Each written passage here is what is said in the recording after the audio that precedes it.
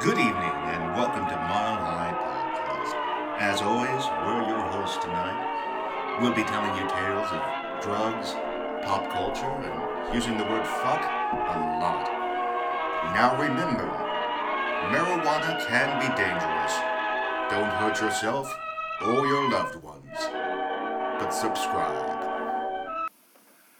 Good evening, ladies and gentlemen. I am James Thomas, and this is I didn't pay attention. Episode 9. Episode 9 of the Mile High Podcast. Oh, see? It's on Dave's outline. James, would you like to tell us how amazing this outline looks this evening? Well, thus far when I saw it, I looked at it, and I was like, wow, 3 pages. And then that's as far as I got. No, it's stunning, and it's in pure outline form. Yeah. The solid dots, Nancy loves the that. hollow dots. It's perfect. Okay.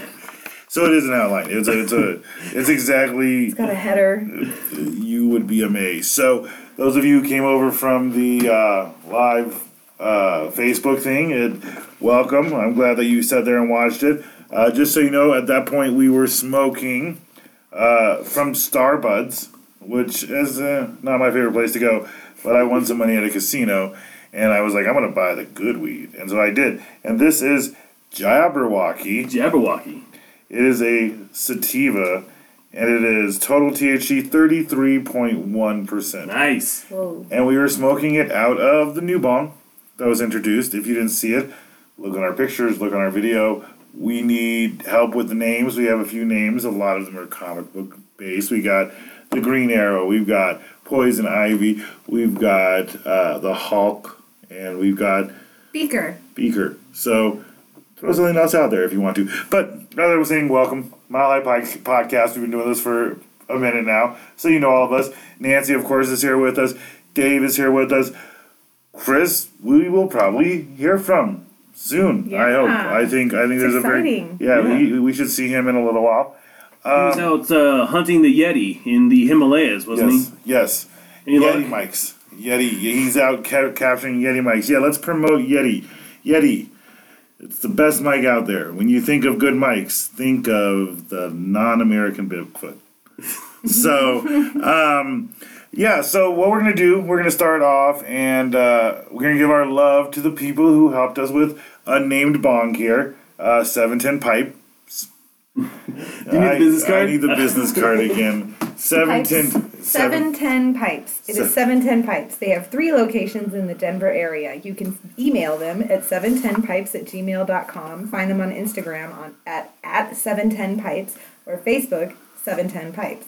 Thank you, 710 Pipes. Yes, and one day you'll know what the name of this bong will be. Maybe we'll announce it next week if we get some votes. If not, we're just gonna have to decide. But what we're going to do is we're going to start with what we watched this week, but we're going to be very specific. So what we're about to do, we're about to discuss El Camino. We all watched El Camino. We were all fans of Breaking Bad. But it's a show that's worth watching without being spoiled.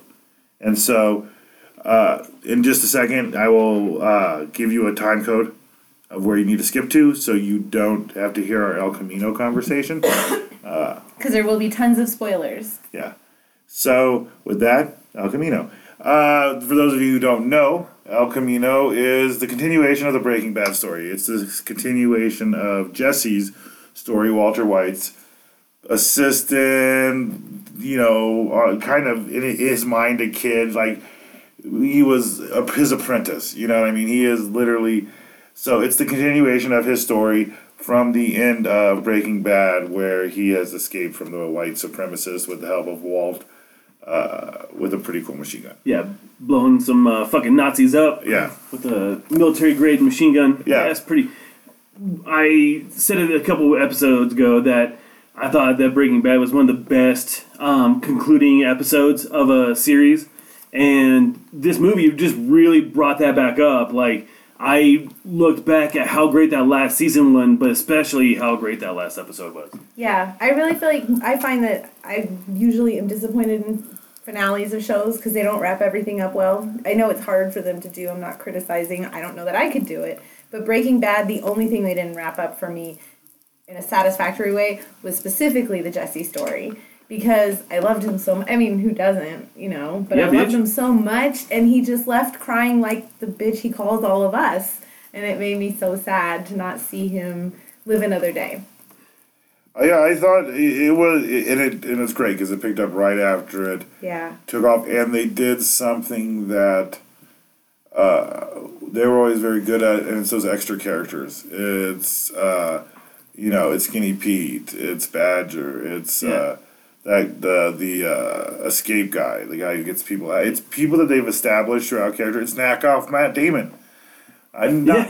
Yeah. Oh my god, I'm so glad you said that. I can't see past that. It even sounds like Matt Damon Yeah, too. yeah. He did an episode of of Black Mirror. It was a great episode of Black Mirror. Oh, yeah. He's still knockoff Matt Damon. It's really it messes with my head. That Nobody's gonna know who you're talking about, though. they will. Oh, if you watch the show, I'm sure you know knockoff Matt Damon. Yeah, he's very clearly knockoff Matt Damon. I bet if you looked up knockoff Matt Damon in Google, that's who would come up, is that dude. But that's the weird story. The weirdest part about that, and I really enjoyed it all around, and that part of the story, I think, of anything, surprised me, that I enjoyed as much as I did, is his time being spent with Chad. I'm going to call him Chad, seems like the right name. For the record, James is right. If you Google knockoff Matt Damon, the first actor that comes up is Jesse Plemons, I Yeah. believe. Yeah, look. Yeah, looks just like a knockoff Matt Damon. So there you go. Yeah, Google knows everything. So yeah, knock off Matt Damon. But yeah, that was the weirdest part of the whole thing for me. I enjoyed it more than I expected it to. The development of their relationship, but all over, I think it was good. I thought we got to see some of our characters that we love to get and everything. Yeah, that scene with Walter White at the diner. Yeah, And it was like literally taken out of right after the first episode because they Yep. showed the RV all shot to shit, and just how impactful that one scene is. It like really kind of brought everything back Yeah. together. The whole relationship, where they are now. Well, one's dead, one's on to Alaska. But I mean, one thing that really struck me about the movie was Jesse wasn't in it to get rich and get the fuck out of there. He just wanted to get out of there and leave his ghost behind. So when he went to the welding shop and he just like, I'm not going to rob you. I just want $1,800. That's all I fucking need. He didn't want to have to blow those dudes away. He just wanted his $1,800 Yeah. and get as far away from this bullshit life in New Mexico. And, that was, he just wanted to get the fuck out. And it was such a satisfying end when he is driving along that highway after he got up to Alaska.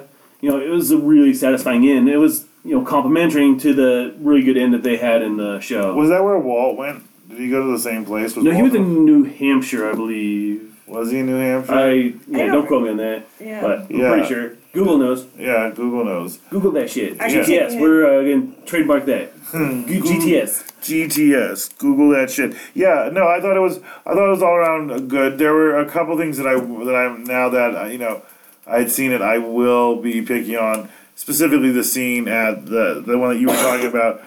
Here's my only problem with that scene is that Jesse was never that clever. You know what I mean? And so here's where I have to We've seen years of life lessons thrown at Jesse, though. Just- He gets his moment. Yeah, well, that's just what it is. It has to be a growth thing. If this is saying Jesse being locked up all that time, learned and realized the things that Walt had been trying to tell him the whole time and kind of got it, then fine. That part makes sense. But other than that, it was not a very Jesse-esque clever move. He usually does dumb moves. He's pretty dumb most of the time. Yeah. I think he had to have his moment. He had to get it. Because you're right, he's never that good at that stuff. But it was the same with his struggle with his parents, where he wanted his aunt's house and he had to like secretly buy it, and he had told the realtor that they were selling, or that meth was made in the basement or whatever, so that he could get it at a cheaper price and everything. And then he kind of, like at that moment, he did outsmart them. So every once in a while, he does kind of come up with something. So speaking of that house, Pepsi. It's the taste of a new generation. Is that what It is. That new generation is old now. No, yeah, that generation's smoking weed on a fucking podcast right now. It's that saw- generation. Yeah. They were smoking weed back then too. I tried to make that subtle, but cans It's don't a- open There's no subtle. subtle We way got of opening two a can. fucking For the record, I pimp-ass have mics. one coming up in a little bit too. Like so. if you were stuck in a cave and a bunch of bears were hibernating, and like all you could drink were sodas, but they were cans, and you had to open them. Would you do that? Like you're just surrounded like by bears, and you're like, "Fuck, I need to get out of here," but they have to roll over first. But I'm dying of thirst. Here's a soda. You know, if you open that in a cave, that's just gonna echo. A bear's gonna wake up. How many sodas do you have? 4. All right, you sacrifice one soda. You shake it up, open up, throw it at the end of the cave, so all the bears go to that one. And you're like, quick, pop it up, drink it. Bears are distracted. Yeah, but if you're surrounded by bears, you think the ones that are near the soda can are gonna chase.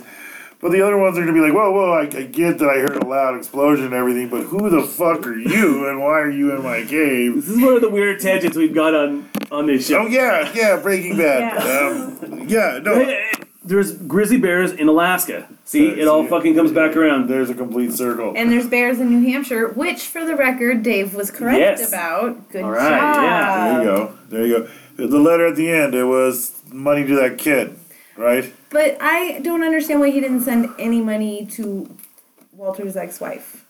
Because I didn't like her, but she's still raising what's his name, and Yeah, Because- I think they have their own stash. I thought they were kind of broke. no, he left it with those rich people, his rich people friends. Yeah, Oh, that's right. Okay, never mind.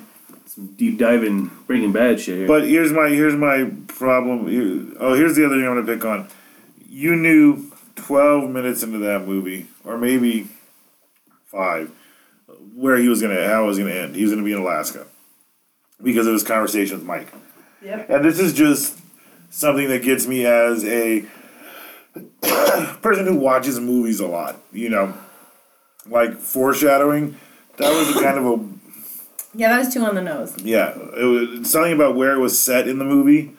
Like, it wasn't a passing thing. It literally, that entire scene with Mike was set up for do 2 things. 1, show Mike, and 2, say, hey, go to Alaska. That was They it. could have left it at head up north, get away. Yeah. I think Mike is such a great character. Yeah, he is. Even in Breaking Bad, he really gets, or not Breaking Bad, in Better Call Saul, Yeah. he really gets a spotlight on him, which is fantastic. I think that dude's amazing. I can't remember what his name is, so I'm looking up on IMDb, which IMDb is right up there with Google, one of the most amazing inventions Yeah. of all time. How many times when we were growing up, like, who the fuck is that actor in that one fucking movie? Now you have that shit at your fingertips. No, I that love this motherfucker. took away my best skill. Useless memorization of pop culture. But you can say it before we can Google it still, so there's That's that. true. That's Until true. we get to like 10G networks, and then you might be SOL. Jonathan Banks plays Mike Armentrout. That's a hard fucking last name. That is. But that dude's an amazing actor, and Yeah. he's what a great character. Yeah. It's too bad they didn't have fucking Saul in there. I thought they would have for sure had Saul somewhere in there. No, but didn't he bounce out before the end of that? He bounced out before the end of but the Walter Yeah, White's but they also had dead. flashbacks Yeah, of everybody. Armentrout's dead. Armentrout. They had way more of knockoff Matt Damon. He did have. Yeah. That's So- tough when his weight changes as much as it did from the last one. That's Yeah. that's the one problem with bringing people back to do other things. Like I like Wet Hot American Summer, super funny movie, and Netflix made 2 TV shows of it.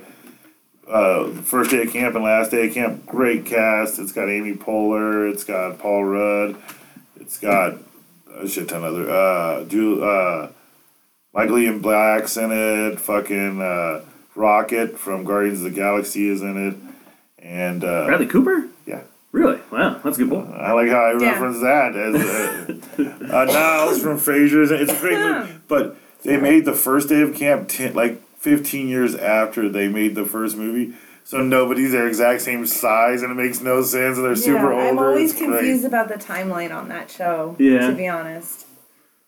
So I think this is a good place to welcome back our listeners who we're telling they're avoiding the spoilers. So yeah, welcome back. we didn't really give any spoilers. By now, you know that Walt shows up. So I gave a spoiler. That was the one thing I was trying to hide from people. I think everybody knows out there. So before we go into the other thing, Jesse, do you want to see him again? No, I think they wrapped it up well. So no other movie. Jesse doesn't need to come back, and like he's young, man. I get it. He's going and enjoying Alaska, but Jesse gets fucking bored super quick. Yeah, but it could fall to the same trope that we keep talking about. Like the story is really good. It ended really well. Yeah. You know, you have more chances of fucking it up if you keep going. You know, what kind of story are they really going to tell? Is he going to start cooking meth in Alaska? Everybody fucking cooks meth in Alaska. It's Right. like the number one state for meth in the fucking world. So Yeah, no, I think it much to the same, ideals. It's just it's let it leave on a high note. I mean, the great thing about that show has always been that I always wanted more at the end of every episode, and I know that if they keep giving it, you stop valuing it. So it's good where it is. What about a Badger and Skinny Pete movie? yeah.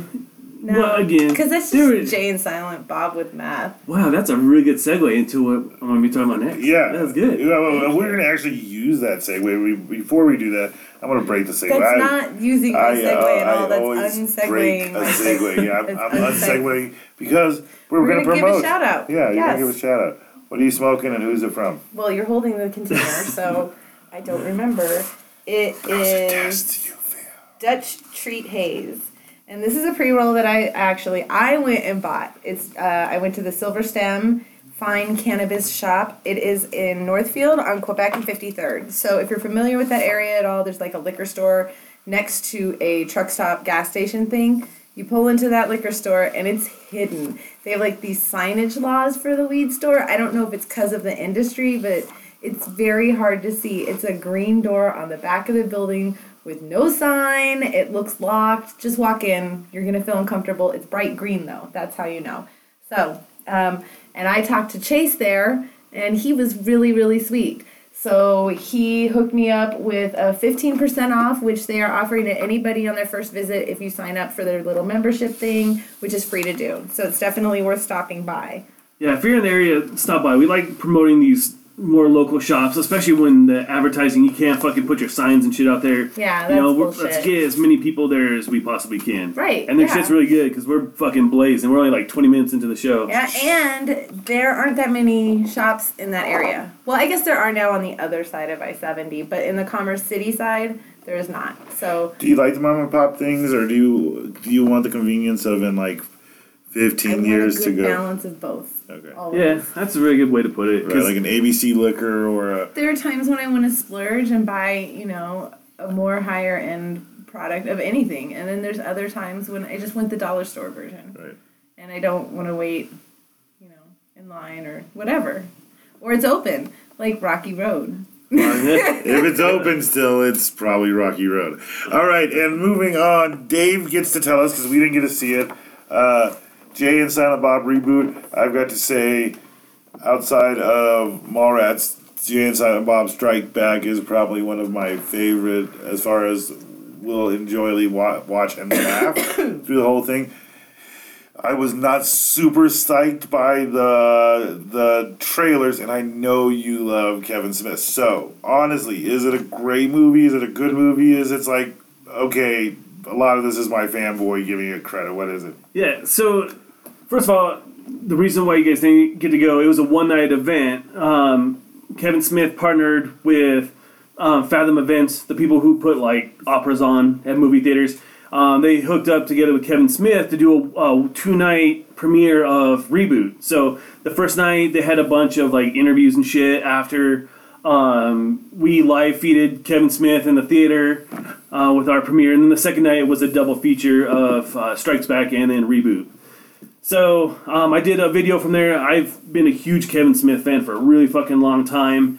Like I said in the video, I met him a couple years ago, and he really, in 30 seconds helped me become an author, become a podcaster. He has that ability on you. So I'm going into this movie just a fucking huge Kevin Smith fan. And if you're a huge Kevin Smith fan, there's nothing about this movie you're not going to like. Okay. This movie it's fucking everything about Kevin Smith. He has cameos from his friends that he's made in like Marvel, like Chris Hemsworth had a killer fucking cameo.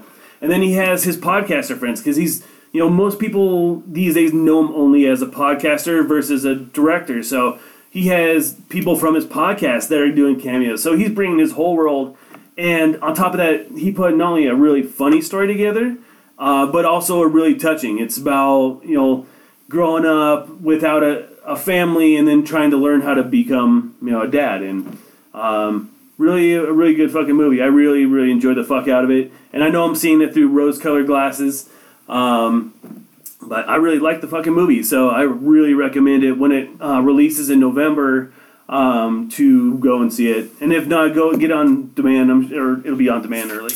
Okay, so I'm just gonna shoot out some Kevin Smith movies to you, and you tell me if you think this is better than that one, or the one I quoted as you is better than that one. Clerks. Better.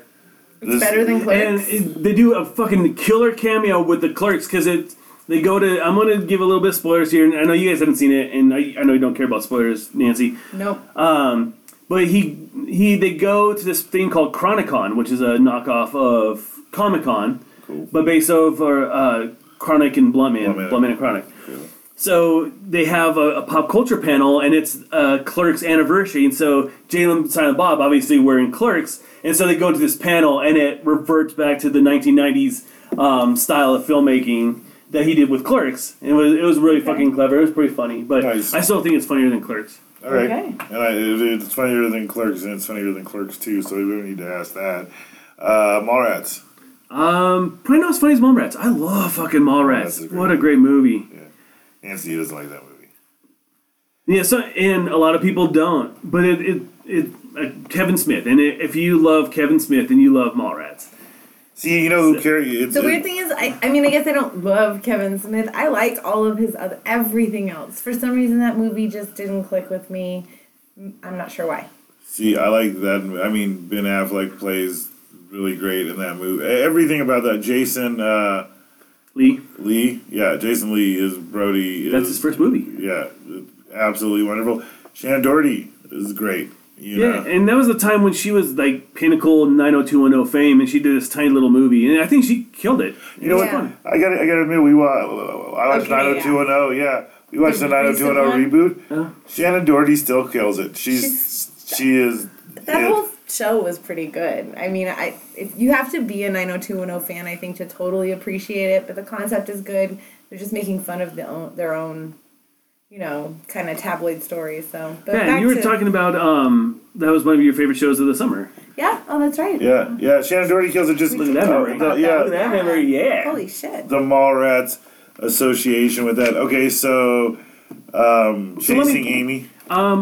It's funnier than Chasing Amy. Yeah. Chasing Amy was more heartwarming, but I mean, like he pulls his whole universe into this movie. So there's one of the best scenes is a Ben Affleck cameo, and it's they're doing a comic book panel with Joey Lauren Adams from Chasing Amy. So it's Ben Affleck and Joey Lauren Adams, and their characters from Chasing Amy coming to do this comic book panel, and Ben Affleck in the movie has his character just had a little kid, and he's talking about what it's like to be a father and come into fatherhood and stuff. It's a great fucking character, and that scene is great. I mean, it's really a good movie. So I would say my favorite Kevin Smith movie is fucking the Walrus movie, Tusk. Because it's such a crazy, weird fucking horror movie where it turns a dude into a walrus. And then I'd probably say Dogma, and then I'd say this one right underneath. I fell asleep the first time I saw Dogma. I like Dogma, but it's just I really like Dogma. Yeah. I think it might be my favorite. It's clever. It's a clever movie. yeah. He's a clever writer, for sure. Yeah, he's a good director. He directs a lot of DC TV. Okay, He so loves that shit. yeah. If you ever listen to him, he fucking loves. Yeah. And he, Melissa Benoist is in there. She's Chronic. No, I'm sure. I'm sure he's gonna put his people. He loves Melissa Benoist. He loves Supergirl. Yeah. But So it's a good show. I will say. good. So CJ Jay and Silent Bob reboot when it comes out. It's funny on this list. I did El Camino first, and But then it said Nancy. I was like, did we watch something called Nancy? I have no idea. You watched my new reality show. Yeah. So, and then I saw my name, and I was like, oh, yeah, no, I understand. So, Nancy, what did you watch this week? I watched The Goldbergs, which is I like, and it's funny because I recently said that I thought that too many of their episodes were the same problem followed with the same solution, where their mom gives this guilt kind of speech where she's really hurt, and then they didn't realize they were being jerks to her, and it had been kind of on a wash, rinse, repeat for a while. But they kind of changed it up this time. It was more about her and her husband. Murray, thank you. So that was, it was a new topic. That was nice. Yeah. I appreciated that. I know we all enjoy the Goldbergs. How long does it last? Really, I have one more year because next year Adam's a senior in high school. Yeah. And I think that's a great way to end it. Do you watch the spinoff? I watched one episode. I thought it was funny, but definitely not funny enough to capture my attention and watch it on a regular basis. There's a few episodes in watch season 1 where Erica shows up and Barry shows up and I think Beverly shows up. Barry shows up in season 2 as well. Yeah. Barry He's will in probably and out. move into Yeah. that show once. But it He's isn't such the same. Yeah, I love his character. He's killed it. Frustrates me, but you're right. I love that character. He's so frustrating, and the real Barry Goldberg is a real fucking doctor. He's like a real smart guy. So all the shit that they're doing, like he actually did. That's what I love about that show. It's like it's based off of real stuff. Yeah, I don't know if you know this, but Erica is actually in real Eric, life a third brother. Yeah. Eric, yes. It's funny to me. So Well- then I wonder, did Eric want to be a pop singer? Because that's what Yeah, that's they a did good with question. Yeah, I Erica. wonder. Like, so Yeah, no, that's is he because they like walked George in there. Michael's type? That's because he probably had it written as 3 brothers, and he walked in and a TV producer was like, yeah, but we need a sister. Yeah, that's exactly what they did. No, definitely, but Yeah. I just thought it was kind of interesting. And she's like the least interesting character on that show. I liked her the first couple seasons. I didn't like what they did to her because that didn't make sense for her character the whole time. For her to just be this burnout all of a sudden. You know? And she plays the character well. She's funny. But just not my favorite character. Yeah. God, I love Pops. He's such Yes. he's great comedic timing. That guy's a fucking classic. Yes. But another season. One more season more and that's it. season They got tops. 86 in. Yeah. So what's the other thing you watched? The Good Place. Which is on its actual last season. Yes. And how do you guys, I know, Dave, you love The Good Place. What do you think about it? I think that I like the introduction of old characters that we've seen in other places and everything. I feel like The Good Place is very smart, and I appreciate it. And I like this episode. It was very smart. It was clever. It was all the things I like about The Good Place. But it's done so consistent in my mind. Part of me wants to reserve judgment for the whole series until I see how it wraps it up, because I think they have a potential of wrapping it up really good. But this episode in particular, it was good. I liked seeing Jason grow. Jason was pretty cool, and I liked Chidi and Eleanor. The horse. Yeah, that crazy horse. It's so creative. It's so easy to fall into the general sitcom trope of, Will and Grace or whatnot, or even the new Sheldon show. Mm-hmm. But this is so fucking different than any other sitcom that's out there. It's super creative. That fucking horse thing was really funny. Yes. Right. Michael Schur, who created that show, also created Parks and Rec. It just has a really creative, brilliant mind. Yeah, there's some timing in the delivery amongst the cast too. Like there's a great combination of things there, but the horse scene. And then Janet later. Janet, I love fucking Janet. It was just a little emotionally exhausting and. Yeah, I think Ted Danson on there is fantastic, and I think if Kristen Bell wasn't on the show, if it was some other actress, Ted Danson would be fucking winning all sorts of awards and shit because he is so fucking brilliant on that show. But Kristen Bell not only matches how good he is, but she's even better, I think, in her character than he is. And that's some really solid acting. I think it's really good. I love that show. I love that they work around the cussing with like forking. Yeah. I know some people think it's cheesy, but I just think it's so funny. Oh yeah, it's cheesy. They I love it. It's perfect cheesy. Yeah, exactly. It's the perfect amount of cheese. Yes. Yeah. It's Royale. Well, and It's not pandering. It's just good. And that's such a sci-fi trick, too, because sci-fi Yeah. usually creates an alien word or anything to represent it. Like, if you watch Farscape, it was fracking. No, that was BS. Battlestar, yeah. Ugh, Battlestar Galactica. that's Yeah. a good show. So, but that's how they got away with doing profanity and everything. But this one's smart. It's clever. It's a good way to do it. I want to tell you something. So, I have written a couple books, and this is not me bragging to James and Nancy, but You've written books? I've written Wow. books We didn't that know have that. been read by maybe 2,000 people. But I've known you all this time. This is the first time hearing it. yeah, so if you're listening to the podcast for the first time, I've written a couple of science fiction books, now available on Amazon under Race Through Space by David Hawke. Nice. Good promotion, Dave. I had to fucking come up with alien names of alien civilizations, Right. and I had to fucking come up with an alien language. And that shit is super fucking tough. Coming up, because one, you have to have rhythm in the talking. You can't just put like a bunch of random words like you're a fucking monkey hitting a keyboard. Right. You actually have to like come up with rhythm, and then you have to base it off of something. So I'm like, these characters are kind of like Native Americans, so their fucking crazy alien language is gonna have like a Native American like sound and feel to it, but it's all made up shit. It's hard to do. So when people do it, and they do it well. It's very impressive. Wouldn't that be funny if you were just writing and then you start looking back and reading your book? You're like, fuck, that's just German. I just wrote German. Did I make up German? That'd be hilarious. Yeah, I was in German for 3 years in high school, and I remember Der Kugelschreiber, Dankeschön, and Bitteschön, and that's pretty much the extent of 3 years of German. in high I school. remember middle school German. So, and that's, if I met somebody named Mariana, I could totally have a conversation because it'd be like, Guten Tag, and it's like, Tag, Mariana, wie geht es dir? And that's where school goes with German in my head on that. So, did you watch anything else interesting this week? Survivor. But I don't know if anybody else here is into No, I don't. that. Yeah, no. We can skip past yeah, Survivor. no, that's fine. What did you watch, James? So, I watched something that I like Kevin Smith. I'm a huge fan of. Strangely enough, not as much Supergirl, but every other thing they're doing. Batwoman, The Flash. Arrow came back for its final season. That's going to have like 11 episodes, and it's Crisis on Infinite Earth. And that's going to be their crossover at the end of the season, or at the winter break. So between November and December, all the shows are going to cross over, and there's a Crisis on Infinite Earth. But it's starting on Arrow. Like, he's been the first Earth that is getting destroyed. So he's working for the Monitor. He's collecting all these pieces to build something nobody knows yet. But he's on a different Earth.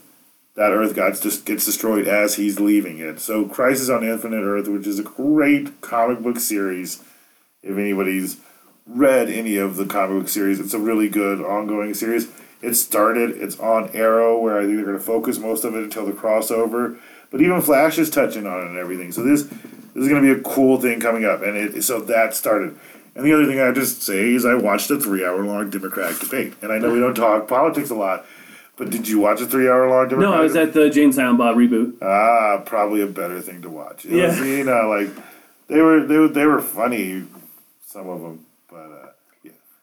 Yeah, I watched it, but Oh, we don't touch politics. I didn't think we were gonna. Yeah, but I watched it.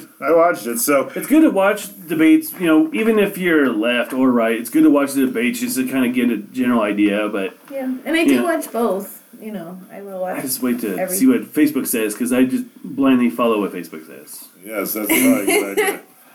And No, the read pages your are like- read your newspapers. I'm a former journalist and a huge newspaper fan, so read your fucking newspapers. What Yeah. newspapers do you subscribe to? I subscribe to the Denver Post online, and that's it. I'm not paying for anything. Like everything free on Facebook. But read the fucking. Just get the coupons from your Sunday paper, and that supports a whole week's worth of journalism, and you get the coupon. So $7 a month or something like that. That's fine. Journalism Okay. is journalism There you as go. an ex-journalist. Are we in a fake news world? No, we're not in the fake news world. There's a lot of sensationalism, but there's still a lot of great journalists out there. Right, but can we distinguish it? Do you honestly believe the person sitting next to you on the bus, opening up on their phone, can see 4 different articles, 3 of which is fake, 1 of which is real, and they can tell the difference? No, the typical person, probably not. Yeah, is that You have weird? to, make sure you're looking for stories that have multiple sources. Especially the bigger newspapers have fact checkers that go through and double check all the facts and validate the facts with the people who are credited with the story with the quotes and shit. Right.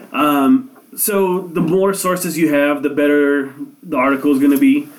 Make sure that they put their name on it. Big thing for all these fake news articles is they're going to have like no fucking author to it, Right. Or someone like Scratchy Balls or something. But isn't that the part of it that makes it so easy for other people to do? Because isn't that the part that you least care about? How many of you really, when you pull up an article of something that you're half-ass interested in, headline, Kevin Smith something, or Real Housewives of whichever season it is right now, do you really care who wrote it? No. No, and so people just don't focus on that thing. It's just weird. We didn't grow up that way. Like, I remember getting... Newspapers were king. Right. And news came from a centralized... Well, and instead of Google, you used an encyclopedia, Right. and it never changed. People Right. couldn't update it. Right. So it was different.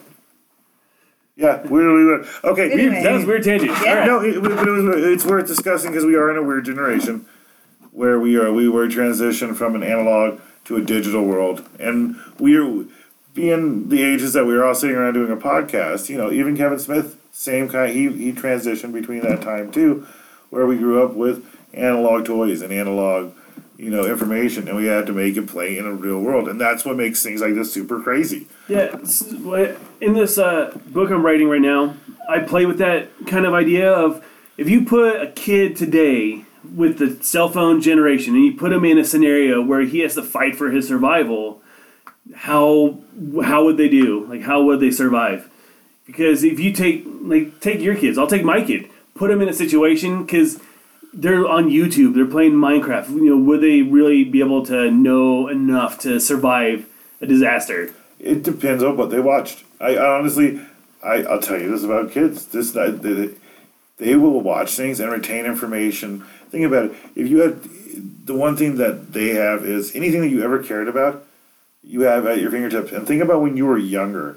There were things, for whatever reason, that you cared about that were super stupid and nobody else understood, but you learned them and you brought them in. If you had access to as much information as they do, they made my kids personally always surprise me with what they know. I was like, how do you know that? They're like, we watched this YouTube video, and I'm like, that's pretty fucking impressive. You know what I mean? So it's... They were like 8 and 6, and they knew the entire periodic elements table by heart because of that song on YouTube. Yeah, it's a great song. I'll put a link in the comments and everything. Yes. But yeah, that's fun. That's a neat one because we live in a different generation, Yeah. and we're going to talk about people, and we got to adjust to a new world, and we're going to talk about people now who didn't choose to adjust to the social norms as laid out. Yeah. So I think last week we got into a bunch of different pop culture talk, and we're going to talk about this serial killer that's been in the news a lot. Right now, what's his name? I'm trying to find it. Samuel Little. Last couple weeks, the FBI has come out talking about this guy named Samuel Little, who they have claimed is the most prolific serial killer that has ever existed in the United States. And so that kind of got a conversation going with us last week that we didn't get to about, what makes serial killers so fascinating. Because this story is a huge fucking story, and people are really interested on why this old fucking guy, killed 93 people, they think. But people are fascinated. And so I thought, it's Halloween. I think serial killers are kind of having their moment, which is kind of weird to say, but there's shows about it, books out. In this, Samuel Little just kind of was right in the middle of all that. Serial killers are kind of in fashion, which is a really shitty thing to say. So we kind of decided last week that we're going to talk about some of the most interesting serial killers because, what makes people kill and, what makes them so fascinating. The people that we're going to talk about are evil people that have done evil things. So it's not going to be like a really funny episode, but they're interesting things, and they've done interesting lives, or they've lived interesting lives. Yeah, no, yeah. That's exactly what we're doing. I know what I'm agreeing with. It wasn't like you were making an opinion. I'm like, yes, you're I right beg to differ. You're correct about what This the is going to fountain- be hilarious. This will not be serious. I beg to differ, sir. So, to be defined as a serial killer, you have to kill more than 3 people over a certain amount couple of days. at least keep a couple days, couple months, couple. So that's what makes these people interesting. This isn't just you don't get to be a serial killer if you shoot up a school. You're not a serial killer. You're a mass murderer. That's the difference between those two, to a certain degree. Part of the conversation that I wanted to have, because I'm one of the people. One of the people that I'm one of those folks that are really into serial killers. Like I just annihilate every little bit of serial killer information, and so this topic kind of really interested me. But one of the things I've wondered is what makes serial killers so fascinating to read about, to watch TV shows, to read novels, watch movies and shit. What makes them so fascinating? Well, I can tell you one thing about them for me is they're one of the very few horror movie topics that really scare me because they're real, right? And so there's this curiosity, what makes them tick? What is the sign that you are being lured in by a serial killer and not just being helped with your flat tire by your nice neighbor? You just don't know what the situation is, and there's some comfort in thinking you know what to look for. So you think it's kind of like the boogeyman aspect where people are like, there's somebody who's evil out there and this person is evil. So kind of like there's actual people that could be out there right now that are just as evil. Yeah, I think it's in our nature to feel like if we understand something, we can control it more, I think. And so there's just that. And there's a morbid curiosity factor for sure. I think it's the loss of inhibitions or social norms. I think people, for the most part, play with... They're inhibited and they follow most social norms. They don't really shake the boat and everything. And like people who get drunk in public or run streaking through the streets, break that difference thing. People who live those kind of lives. Not us, not anymore. We used to be that when we were smoking weed illegally and we had to get it from a dealer. It was that kind of that's the difference. But now that it's legal, it's completely different. But I think a complete loss of social norms is fascinating people. Somebody who does not follow conviction where you shouldn't kill people, not only should you not kill people, but you shouldn't repeatedly kill people. I think that part draws somebody in because everybody can probably think about killing a bunch of people, but to cross that wall and to do it methodically is what I think draws people in. Somebody shooting it up, everybody's like, oh, that person's a pussy, I can shoot them too with my gun because we're in America. Somebody methodically hunting you down and chopping you up and, a real serial killer, that I think that fascinates people because they don't know what to expect. They're just a dude or a chick. That's good. Or somewhere in between. Yeah. So each of us kind of did a little bit of research. We picked a different serial killer that we wanted to learn a little bit more about. There's so many and that's what's fucking horrible about this is like there are so many serial killers and people that maybe nobody's ever heard of. There's a bunch of those fucking killers, but we picked the ones that kind of stood out to us. I have a question for you though before we start. What was something that you learned about your killer that like really stood out to you? Like now you learned that just like this is the first whatever. Well, there were a couple things about it. Mine are kind of easy, though, because mine is the first female story, or the earliest one that I could find anyways. And I don't want to give away spoilers. All right, no spoilers. Yeah. No spoilers to old murders. That H.H. Holmes wasn't really even in the town during the Chicago Fair. The difference between what really happens to H.H. Holmes and the legend of H.H. Holmes. And just that he was really more of a con man than a killer. I mean, he killed people, but it's weird. The deep dive into H.H. Holmes was the fascinating thing. I got his real name, but then I forgot that. But that's not his real name. H.H. Holmes, believe it or not, is a maiden name. Yeah.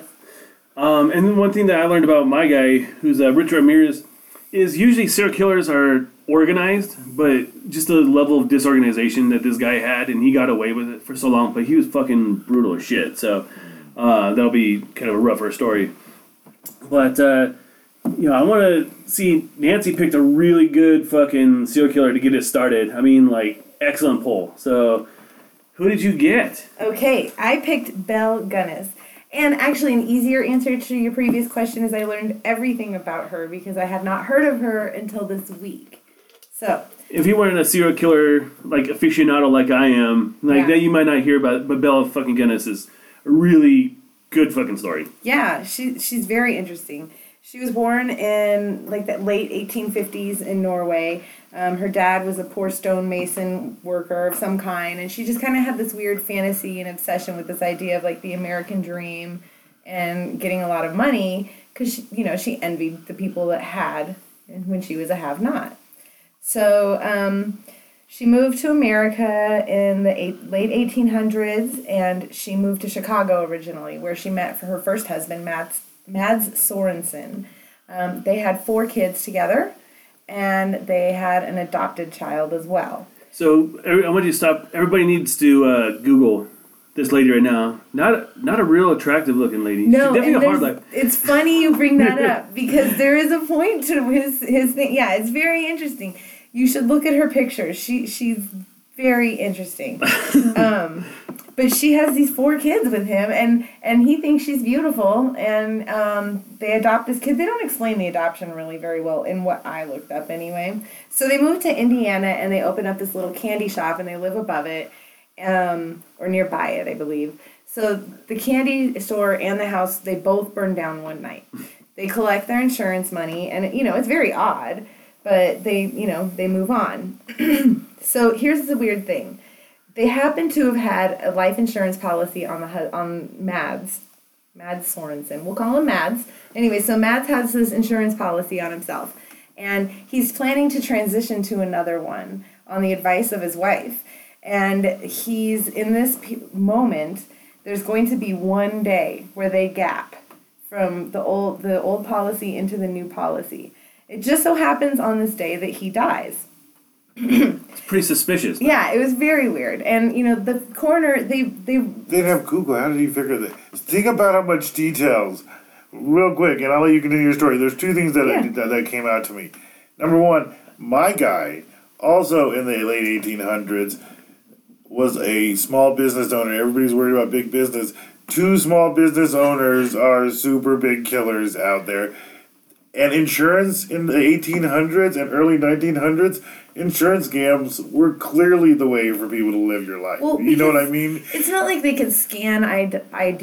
Yes. I mean, there was no digital photo of you on their files. And great. They had no idea. Yeah. I mean, the stuff she pulls. Listen, my great grandma. She didn't do any of this, just for the record. But she was born in the early 1900s. Right. So around the 1920s, she was a young adult, and she was doing things like getting identifications or being married and getting certificates and whatever. She has like 8 different years of birth on different documents when she passed away, and we had to go through her stuff. We have no idea how old she is. Our best bet, honestly, is that on Ancestry.com, there was a census from, I think, 1906, and she was registered as 5. So we're pretty sure she was born in 1901 because her parents had no reason to lie about her age. Right. But later on, as a young adult and, wanting to seem younger... So, anyway, it's very easy to falsify that shit. Yeah, I'm just saying, insurance fraud, yeah. Yeah. Weird. Okay, So, continue. she liked getting that money, that was for sure. And then her husband dies on this coincidental moment when he happens to be eligible for both insurance policies. So, the first medic actually did say that he thought it was strychnine poisoning. And the second doctor, who I guess was more experienced or older, like a senior doctor, kind of overruled him and said, no, it's a heart failure. She collected, in today's money, $217,000 on the husband, plus she got all of his candy store and house fire money. And so... So she hit it big. Big time. So, they, let's see. Oh, my notes. Okay, so in 1901, they moved to Indiana and they bought a farmhouse. And that happened to burn down. That would be her and the 4 kids. And that burnt down. She got the insurance money, and she meets this guy named Peter Gunnis. So there's the last name, right? And they get married really, really quickly. He's like a widow with a young baby, so he wants a wife right away. And it's interesting, again, look up her pictures, because people think she's beautiful. And even the reasons for why they think she's beautiful are crazy. She's 6'5". Think about, like, Holy if shit. you've ever gone to, like, an old-timey house, how small the beds are, because people weren't tall back then. She looked like Will Ferrell in Right, Elf. right. She's 6'5", 250 pounds, I believe. But she was Lot of woman. blonde, and she had a wide smile or something. I believe Yeah, they is said. that what they call it back then? I don't know. It was weird. Look her up. So he marries her really quickly, and like just a couple days later, his baby dies. 7 months old, and he dies, and he knows something's up. He's very suspicious. So he immediately sends his other daughter to live with an uncle, which I guess was smart. It was unfortunate that he didn't go with her, though, because, everything doesn't work out too well for him. Because one day in late December 1902, the adopted daughter, Jenny Olson, runs to the neighbor's house, and she's like, "Come quickly, you have to come help us."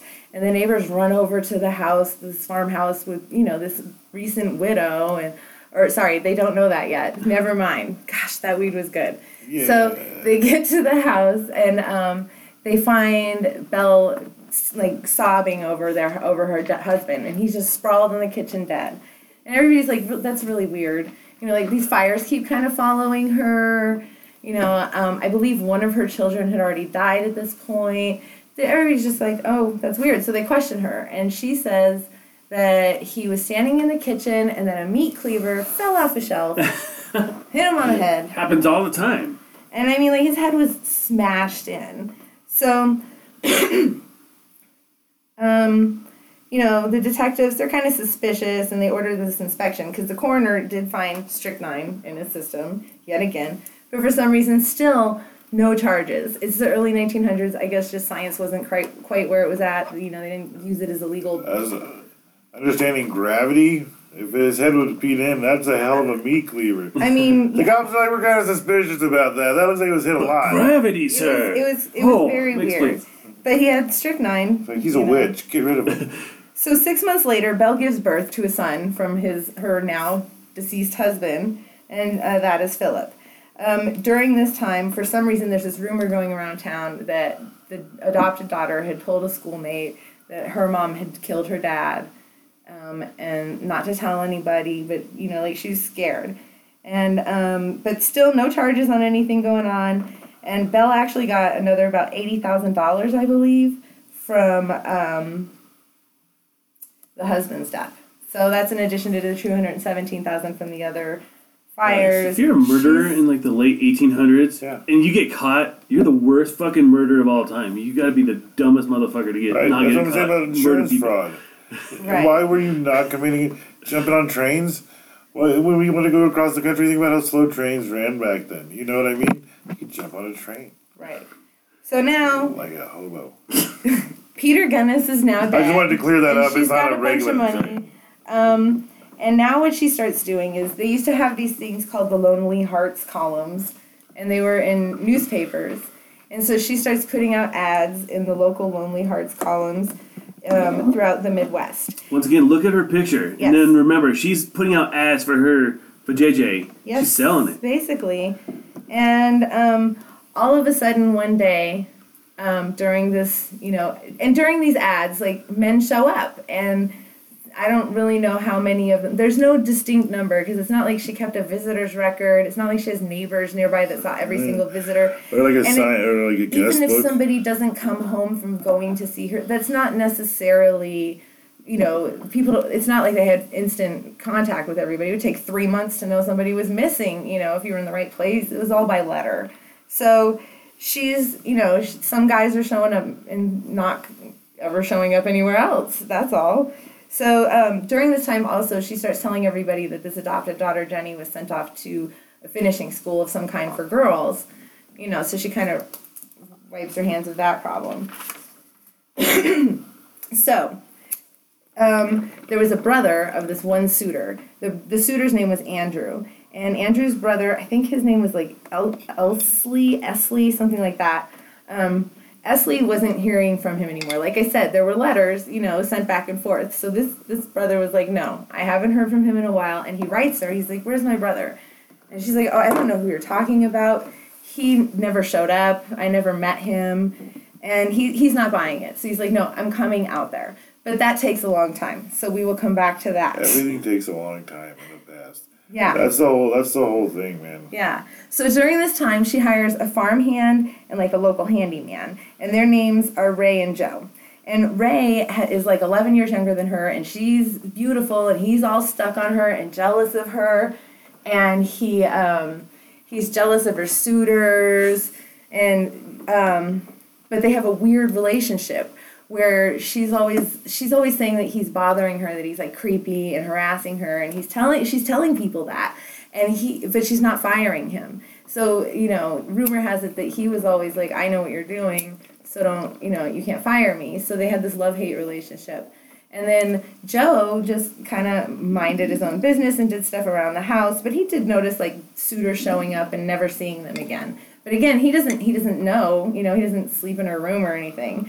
So one night, Joe wakes up, it's like 4 a.m, and the house is on fire, and he runs outside.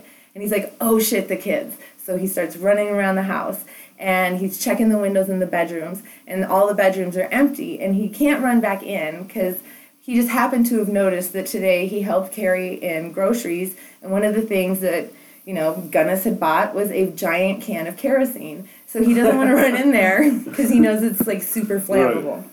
So everybody shows up to put the fire out, and it's such a weird coincidence because right at this time, guess who shows up? The brother of the missing suitor.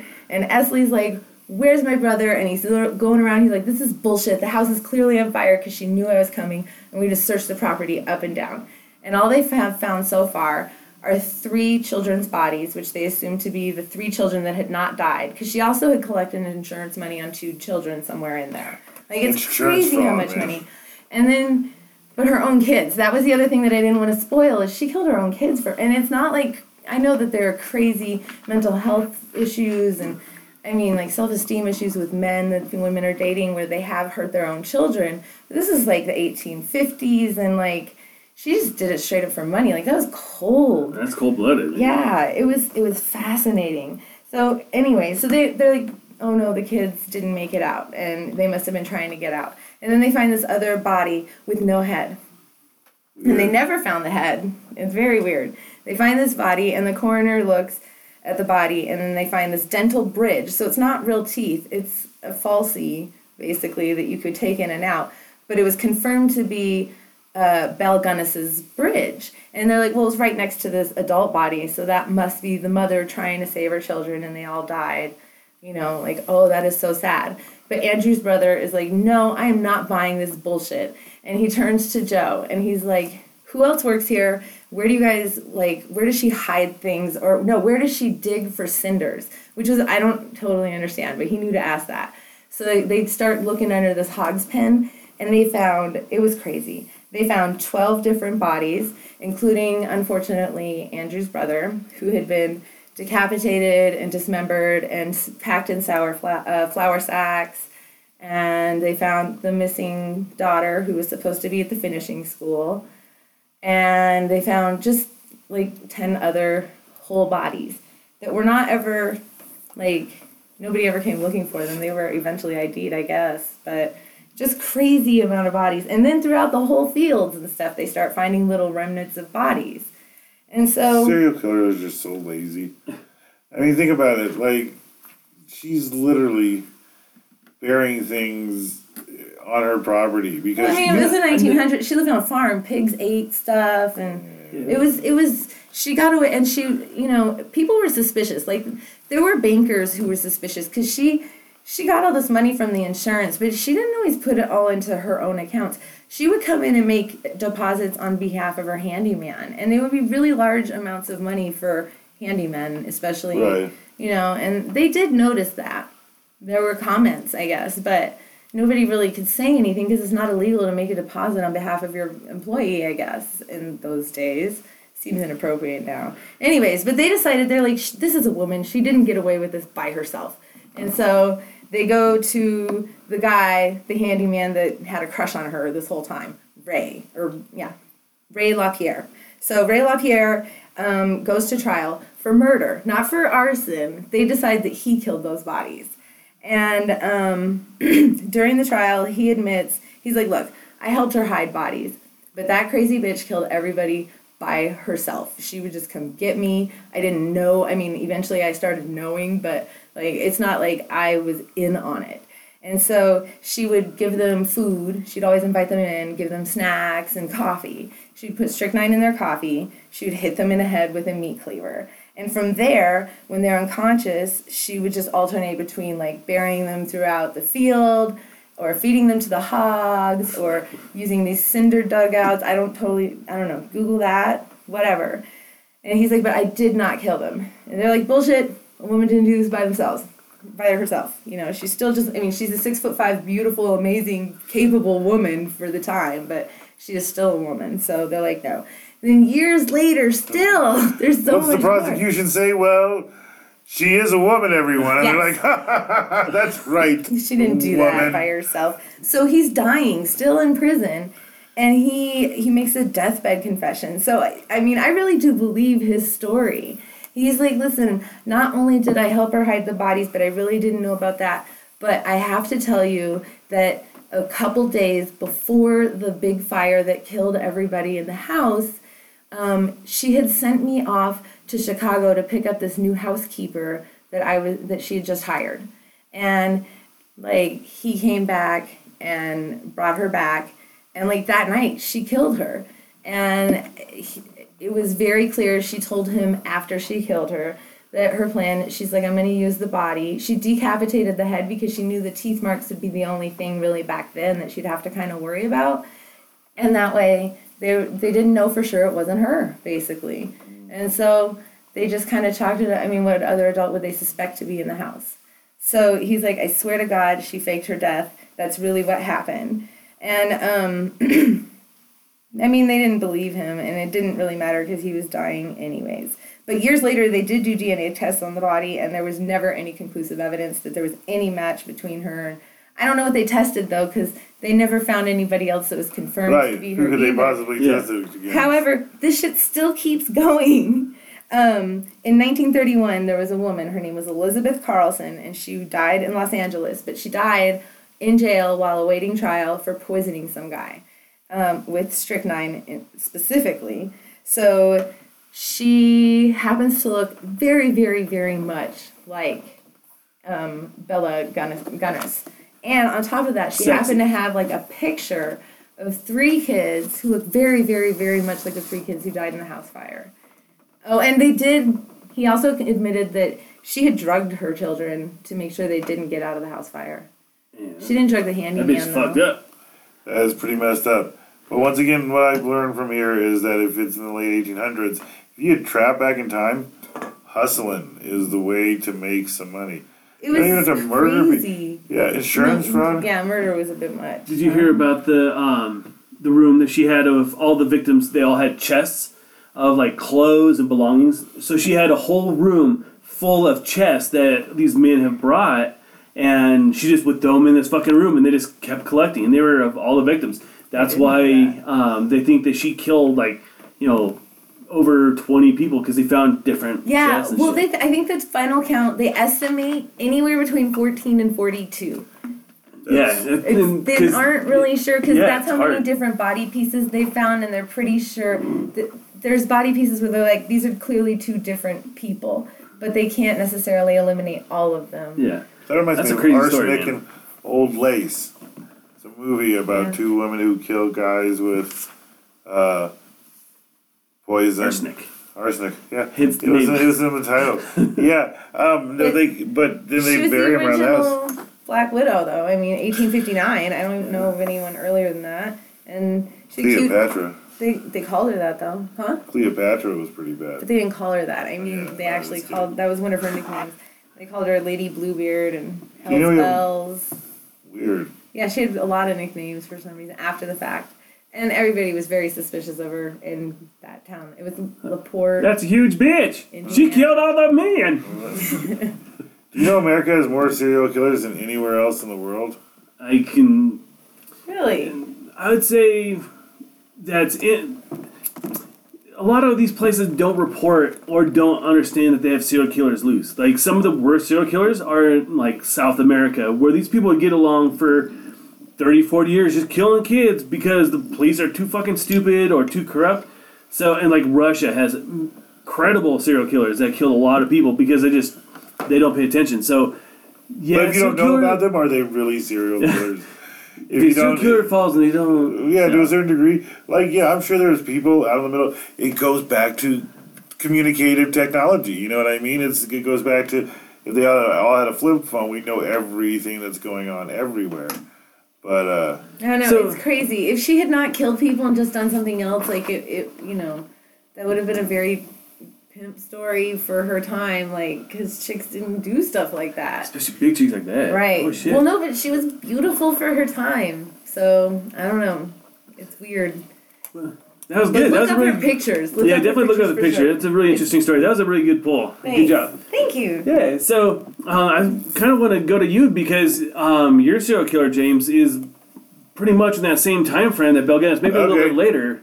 yeah. So, And that's also a really good fucking one. And people know H.H. Holmes. yeah, people know... And she lived in Chicago for a short while. Well, that's the thing. That people know H.H. Holmes specifically because of the Murder Hotel. And there are two parts of H.H. Holmes that I learned. I learned a lot about H.H. Holmes today, or at least I reiterated a lot of the things I knew.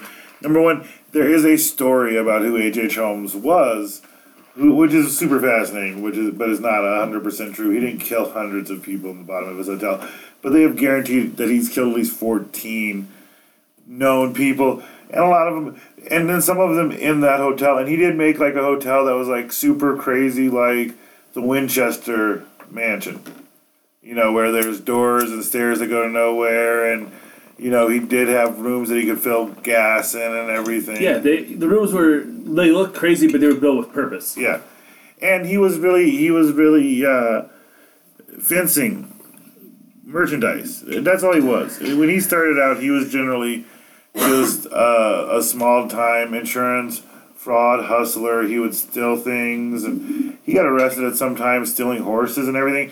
But along the way, when things inconvenienced him, he usually killed them. He dated. So the way he got the murder castle in the first place was that he was in downtown Chicago, and he had bought a department store, or say a mom and pop, like brick and mortar type location, and he had the hotel built across. He had it built on the lot across the street. One of the first people he killed was the wife of one of the managers of the store who lived in the murder castle because they were having an affair. And he told everybody, well, I was trying to give her an abortion and it got botched. But he did that again with another one of his housekeepers and everything. But he... Was abortion legal back then? Well, at the time, he was pretending to be a doctor. Yeah. And he's just like, I'm a doctor. And people are like, he's a doctor. Yeah. And people accept shit, man. No, I know. That's all. Well, he looks like a doctor, and he's white, so I'm pretty sure he's a doctor. Paper and ink, Right, that's just what people could do back then. That's crazy. But he was good at hustling, But he came to Denver. He had 3 families. He had 3 wives, 2 in Chicago, and 1 in Denver. And what really got him, he killed a bunch of people he still killed a bunch of people along the way, but what really got him is he tried to kill one of his partners. One of his partners who was in the scam with him. And they had set up that he was going to, they were going to fake his partner's death, and he was going to get the insurance money from it, and then they were going to split it. Well, H.H. Holmes decided, well, that works, or I could just fucking kill this guy, and keep all the insurance money. And so he did, and then what it turns out is that guy had a wife and kids, and they were like, they must have been in on the scam too, that they knew that he was going to fake his death. So they started asking him, like, well, when's he going to come home? And H.H. Holmes is like, listen, I'm gonna take you there to him, but I'm gonna put the kids with somebody that I trust to watch. But he just carted the kids all around the country. He killed them. He killed... Why'd he cart them around the country first? Because he's just fucking weird.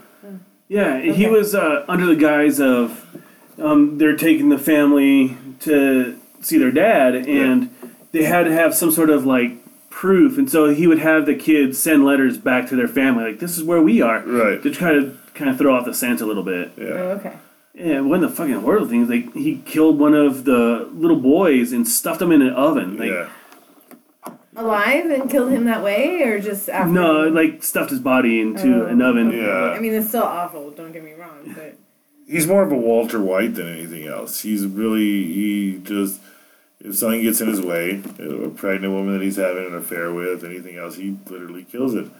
And, okay. So sorry. Anyway, so he's carting the kids around, and he ends up killing all of them. And then he takes his new wife that he met in Colorado back to his old wife and son in Indiana or Chicago, I forget where it was, and he told them that he had amnesia for the last 6 years. oh, he really was Walter White. Yeah, and he's like, and I married this woman because she was the one who helped me start getting my memories back and everything. And they're like, oh, that's okay, we're just so happy to have you back. And then that's when he was actually, he'd gotten away with a lot of murders, but it was him killing his partner that really got it. The disappointing thing to me about that was that he wasn't there during the Chicago World Fair, and there weren't a lot of murders that happened there. But what happened, and part of the reason that we all know him, is he's named the country's first serial killer. They called him the American Ripper, was another name that they called him. But it was press sensationalized. They started telling every story. They're like every piece of ash was a burned up person. So many people rushed that hotel. Like they said in 1 month, they had like 45,000 visitors just to see it, because even then, even when it's the first serial killer, people are like, man, I want to check out this murder castle. But it got destroyed. It doesn't exist anymore. But it would be cool. Yeah. I picked him because I'm like, if I'm going to kill a bunch of people, I want to have them be freaked out first. But it turns out that not that many murders that he did happen in that castle, so that was a disappointment to me. So one of the things that H.H. Holmes did, so you were, like you said, he was a grifter. He fucking got a lot of insurance money. Yeah, he did a lot of that shit. He would also, some of his victims he would cook in a furnace. Oh yeah. But a bunch of other ones he boiled down to bones and sold their skeletons to medical schools. And they paid really well for these skeletons, and so he made a buttload of money, and they didn't question. They thought he was just like grave robbing. Right. But he's fucking killing these people, boiling them down, sending them off, and getting paid for that shit. Wow. Yeah. So he's a hustler. And he did all this before 35, because he was either killed 9 days before or 9 days after his 35th birthday. So it's Self-made man. Yeah. Self-made businessman. something about the late 1800s and the early 1900s. Insurance fraud and hustling The seems Victorian so weird. repression. Right. Do you think it was the journalism around Jack the Ripper? Because that was such a sensational story looking back in history to that time, but it was a sensational story. Do you think that kind of propelled the same kind of fervor in America when they started having the H.H. Holmes and those kind of era? Yeah, well, I think it's like somebody read it in the paper and they're like, "Oh, we're doing this now. Okay, I'm doing it too." Right. Well, I think papers, I think that they sell. You know what I mean? And you're going to pick the most interesting story. They're like, "Hey, Martha over here is growing dandelions for the 5th year in a row, and she's an award winner." And they're like, "But over here, a snake ate 6 kids." And you're like, "Well, I'm going to write a story about the snake that ate 6 kids and take a picture of Martha's dandelion and have it at the bottom." So I think the sensationalization, I think the newspaper people tried it, and the people loved it, and they said that's what we wanted to hear, and they just carried right over to America like the Beatles did.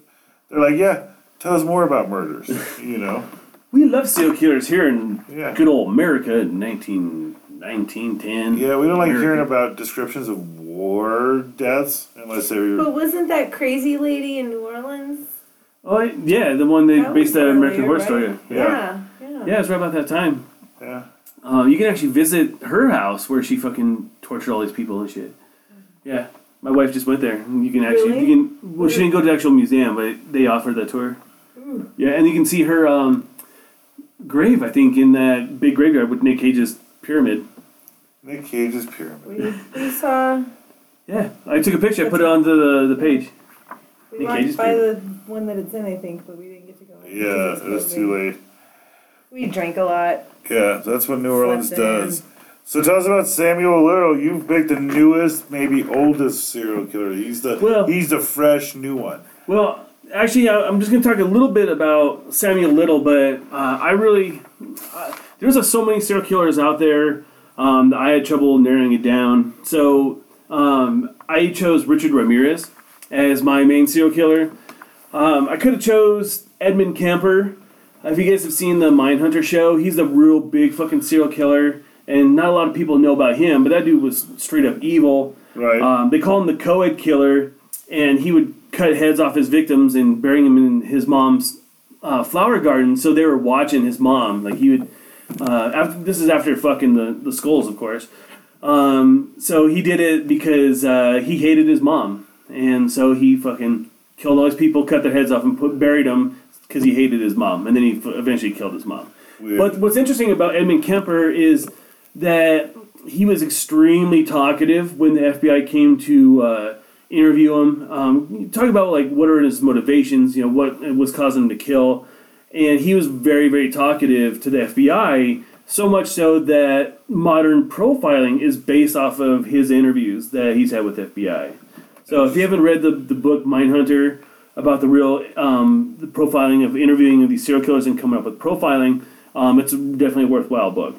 Isn't it interesting? Because now, speaking of that, the Jinx. Did you ever see the Jinx with Robert Oh, that was Blake? crazy. Robert Blake, who was Yeah. a serial killer. He killed people in New York, and you got him on TV, and he started referencing almost like he admitted doing it, much like they had to trick Jeffrey Dahmer. What eventually got Jeffrey Dahmer was they would try to convince him. They're like, yeah, but if that's fine, you didn't do it, but you do study things like this, so how do you think they did it? And he'd be like, oh, Right. my theory is It's so He's funny a they said that genius, because 'cause you did it that's how Edmund Kemper was caught, because he was a huge friend of the cops. Like, the cops would tell him everything because he was drinking beers with cops, and so Right. they would tell him how the investigation's going. So when he killed the last person, which was his mom and his mom's friend, he drove all the way out to Pueblo, Colorado, but nobody realized that he was killing all these people.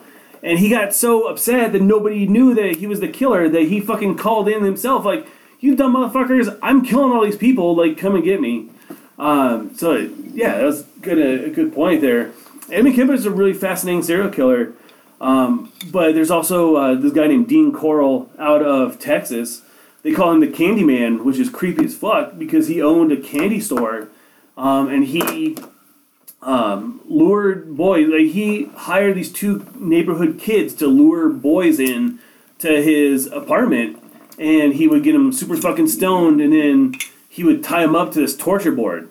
And then fucking torture these kids for, matters of days before killing them. And then he had a torture van and shit.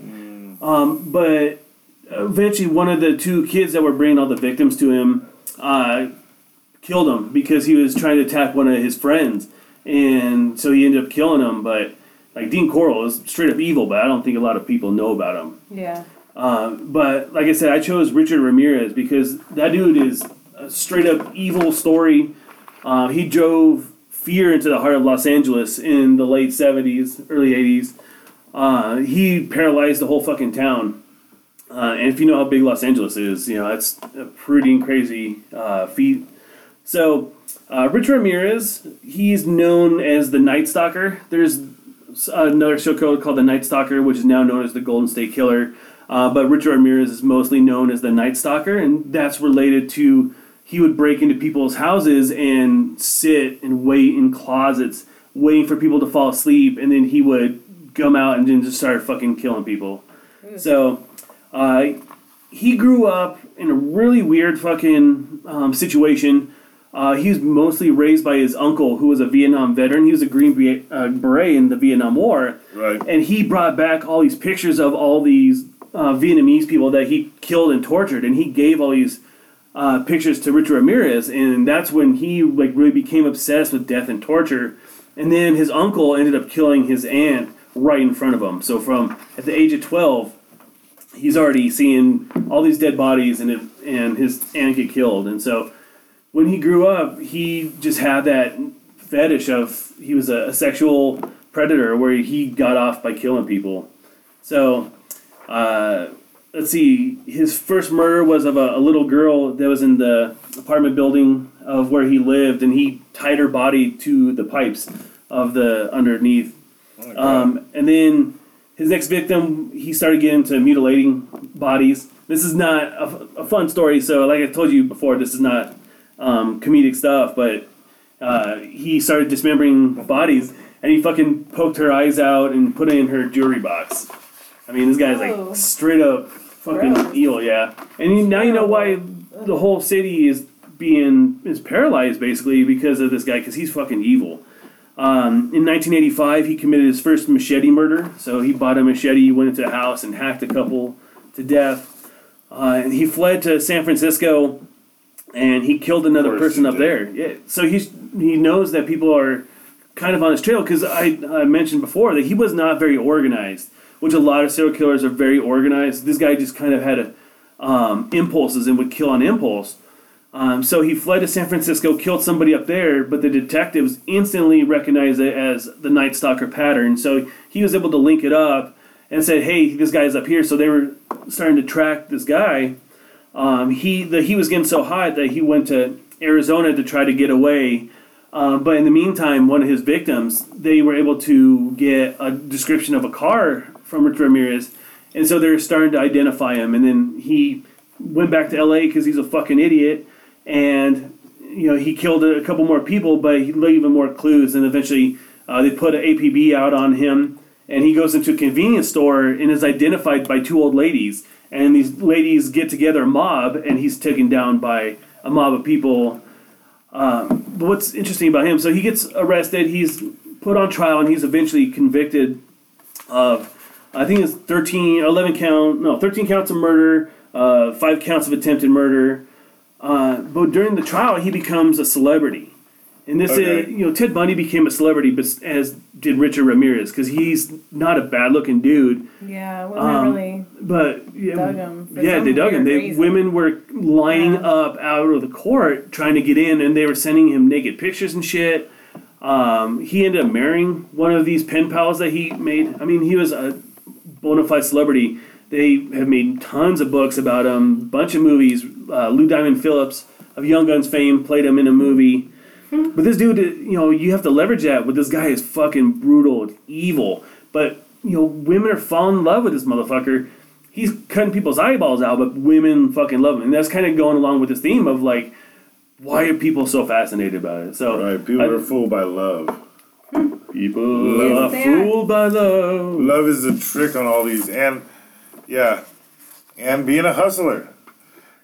That's what that's all about. Well, I'll tell you what, I think that this has won our longest show ever. So congratulations, we kicked its ass. And I like serial killers. What? I mean, not like I want to hang out with serial killers. I liked it as a subject. Like, yay for a good subject on serial killers. So, but Dave did write down a bunch of shit that I think I'm supposed to read or we're supposed to talk about. No, we can skip all that because we talked about it. It's all the serial killer, like, No, are you talking about like, I lost James in the outline. yeah, like next week about our next Confused. week's show? And Oh, yeah, everything? so, that's great. Let's talk about next week. All right. So, so our next week is our first Halloween show with our special guest, Chris Pace. So I've known Chris for a really long time. He's a former podcaster. He was on Fox News quite a bit, not like the shitty Fox News, but he was doing like a bunch of live remotes and stuff promoting Qdoba. So he's a good dude, but not only that, he's very learned about a bunch of different things, especially like Halloween, horror movies, scary books and shit. So he's a good talk, and he talks a lot. You want to know somebody who can fucking just talk for an hour straight? This guy talks a lot, but he's really interesting when he talks. Nice. I'm excited. And then in 2 weeks, the season finale and the triumphant return of Chris. And I like that. I'm excited. It'll be neat. It'll be interesting because we added Nancy since Yeah. he's been gone, and I think you've more than solidified your spot at the round table. Yeah, I think it's going to organize. I think it's going to play out well. I think we're going to get some good seating. We're getting that going, and part of that is talking about what we're looking at season 2. Just a quick summary. We're going to look at upgrading the studio, putting out more while over the time off. We're going to put out more content in between season 1 and season 2. It just won't necessarily be this. It's not going to be us sitting around and discussing in the same kind of way, but it will be a different version of content coming from the people who you enjoy listening to, which is us, and One of the cool things is that we're trying a bunch of different things. So Right. we have some really cool, some really fun ideas coming up. Right. I keep saying this because I'm excited to take you to your first heavy metal concert. that'll be very interesting. Yeah, it will be very interesting. I can't wait to do like a Facebook Live spot there and just kind of see your reaction through the night because it's heavy metal. It's real heavy metal. Interesting. That's going to be fun. I'm sorry I can't. That's part all of it. right. You should come. Why not? You can come. When is it? It's in December, like December 5th or something like that. It's down the road. There's plenty of time. There's plenty Yeah, of so tickets. yeah. So Maybe. Yeah. We'll see. Maybe Chris goes too. We see what's all out there. But yeah, that's gonna be content like that, including the content of redesigning the room and everything. I'm gonna go and see that concert with Dave, which will be. I think it'll be really funny. I think it'll be really interesting. We'll get super blazed. We're gonna have some guests next season. Tony P is gonna start off the season. He's gonna be our first guest. We're gonna have Tony out here, and Tony runs 1,000 different things. If you've watched something online or listened to any podcast that Dave or I have ever been on before, it was ran or worked on by Tony or myself. Mike Santori, Maybe. yeah, maybe there's a possibility. If Mike's in, we can either A, get him out here, or B, get him on a better audio. Yeah, get on Skype. Yeah. That's pretty funny last week. Because we kept saying, like, it's going to sound like Charlie Brown's Yeah. teacher. And then it literally sounded like Charlie Brown's teacher. It did. But you got some of the words, that I think we can get a better audio on that. That would work out. The Harry Potter The Nerd Harry Supreme. Man? The Harry Man. The Harry Potter Nerd Supreme. Interesting. Is that somebody who knows a lot about Harry Potter? Oh, yeah. Courtney is So I have a good friend, Courtney, who I've known for many, many years. She is a graduate of the Second City Academy in Chicago. She loves Nine Inch Nails, so her and I obviously bonded over that. But she is Harry Potter nerd supreme. She knows everything about Harry Potter, and I'm a huge Harry Potter nerd. I'm actually listening to the audiobooks again right now. Which book are you on? I'm on the second one. I started over again. Chris has never seen the end of Harry Potter. Chris can't even. If you're Chris and you're listening from around the world, stop listening right now. We have to talk about this right before you go. And You have to put another timestamp in, yeah, Chris. Do specifically not, for Chris. Chris, skip forward to this time Right. that James says right now. Right.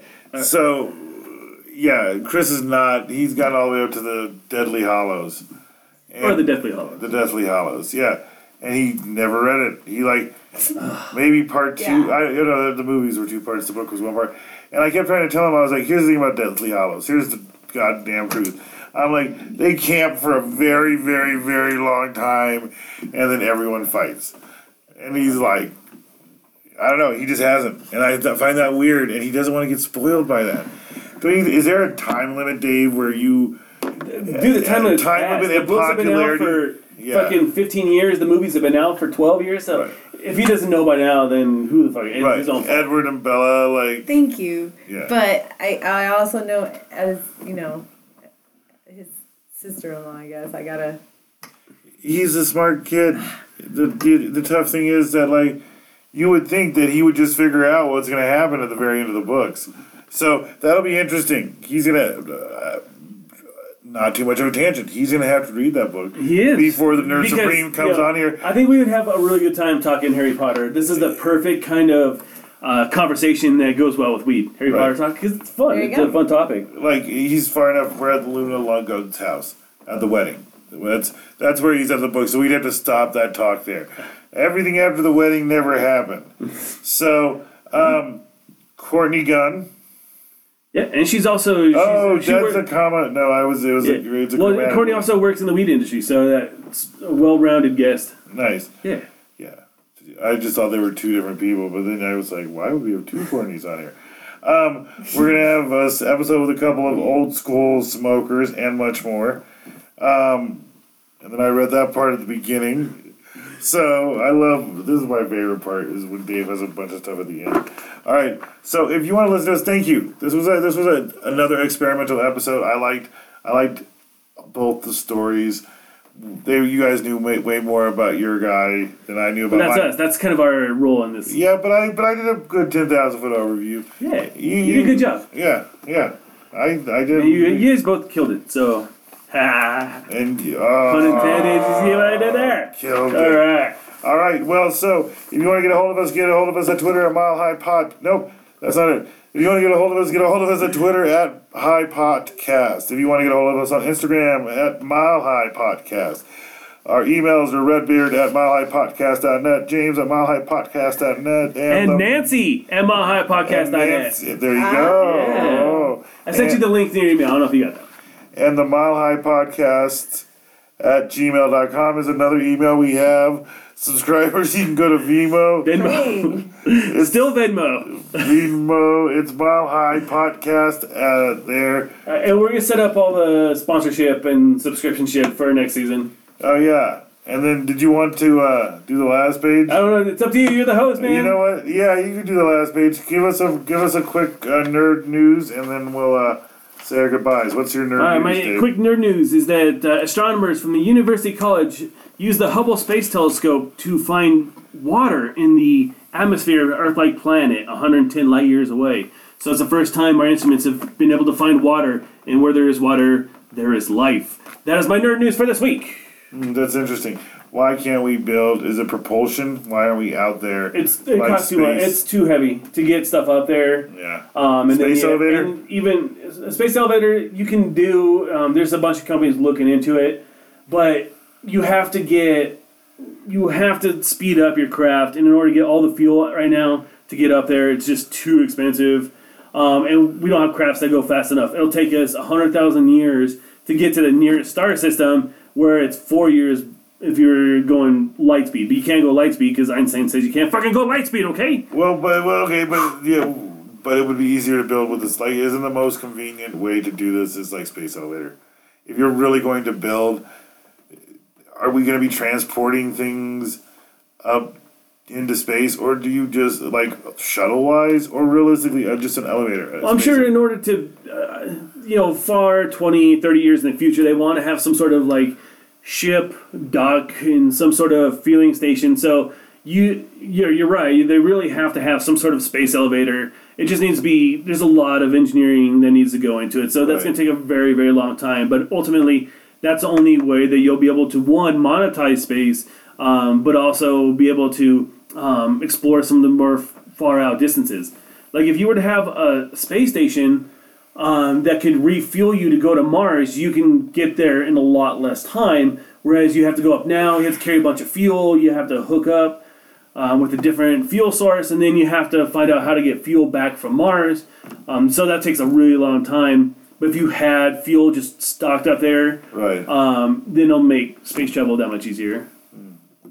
Nerd news. Nerd news. New nerds. All right. Well, yeah. Tune in next week, and we're gonna have a new guest. Somebody I've never met, which will be neat. I like meeting new people live when I'm really. Yeah, you guys are both extroverted and chatty as fuck. So this will be. I don't know if I'll ever be able to get a word in. This will be perfect.